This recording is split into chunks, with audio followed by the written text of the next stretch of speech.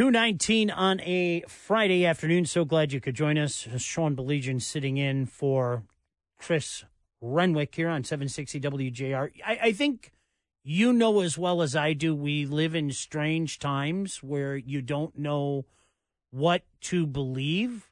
You don't know what to believe, whether you read it, sometimes even seeing it. And my goodness gracious, it seems like whenever anything happens, there's got to be more to the story. There's some kind of conspiracy involved. And the Lahaina fires are just devastating. It's devastating for a myriad of reasons. I think anybody that's ever been there will vouch for what I'm saying. It is a beautiful, historic area. I was there not 2 years ago. It was November of 2021.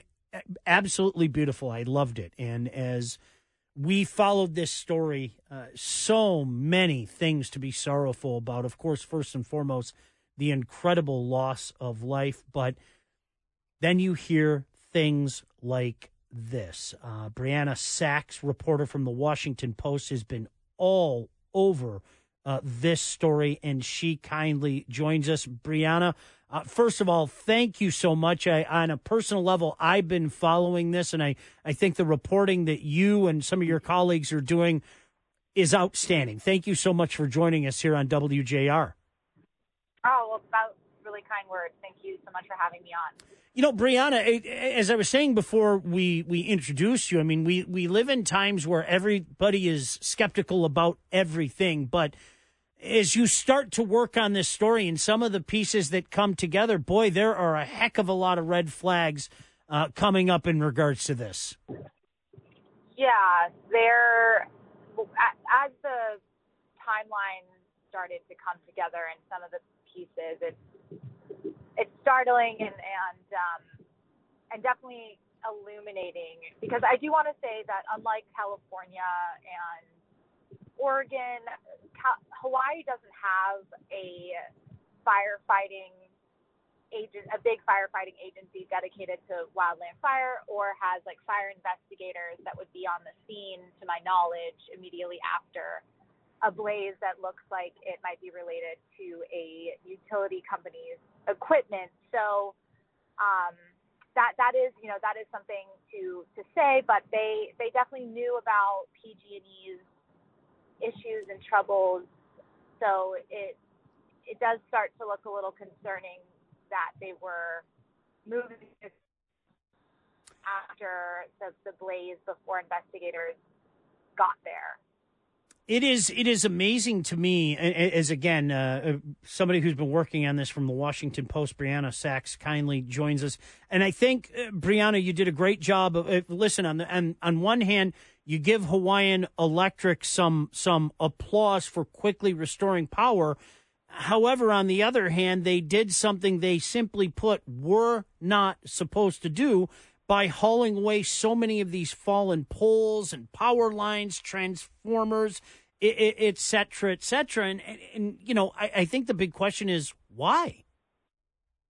That is a good question. I mean, they said in a letter that I obtained that they didn't own the land underneath the equipment, and they wanted to move it off that land. I don't know really how that works. And I know they did want to restore power, and they were moving very quickly to do so that crews can continue to start or to fight the fires. But, you know, in a scene like that, it seems to be understood and precedent that you don't really want to disrupt it. And the way that some of the equipment was moved, like, you know, we were there August 12th, and it wasn't caution taped off.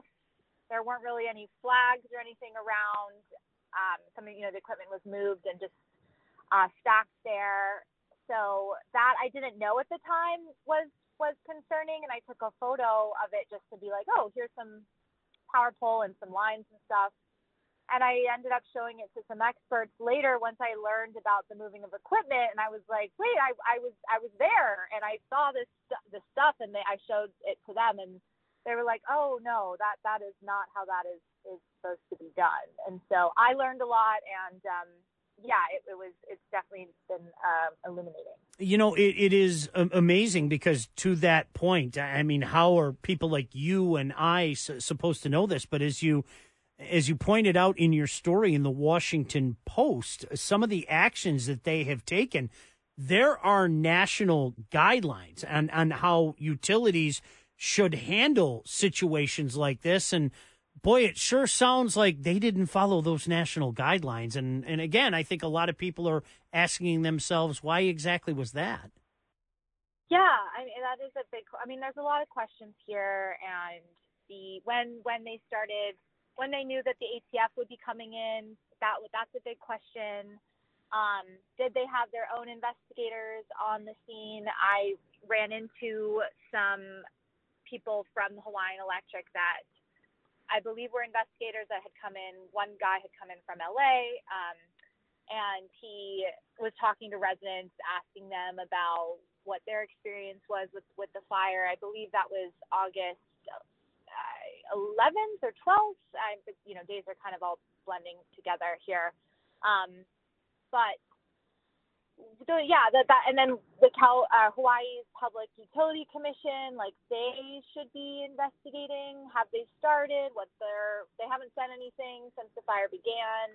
So there's a lot of pieces here that, we still don't have a lot of information about in terms of the probe of the cause of origin. I think one of the things that you first reported, again, Brianna Sacks, a reporter at the Washington Post, has been all over this story. There had been varying reports that they did shut the power off, they did not shut the power off, et cetera, et cetera. You guys were the first to report that they did not shut the power off in advance of these high winds, correct? I believe so. It's been a rush. I don't know. I think, but we. Sorry about that, Jay. Sorry about that, Brianna. Go on. That's okay. So we did publish a story digging into the fact that they did not have a preemptive public power safety shutoff program, and that means that ahead of high winds that they shut off the power, at-risk areas, and they did not shut off the power. They did say that the power did go off from problems from the high winds, and then it came back on according to data from this company called Whisker Labs that had been analyzing the grid with sensors. So the power did come back on for a brief amount of time the morning of August 8th, around 6:10 a.m. to 6:39 a.m. And in that window, that's when the first fire was reported near the Lahaina Luna Road substation. And then the power went back off for a long time.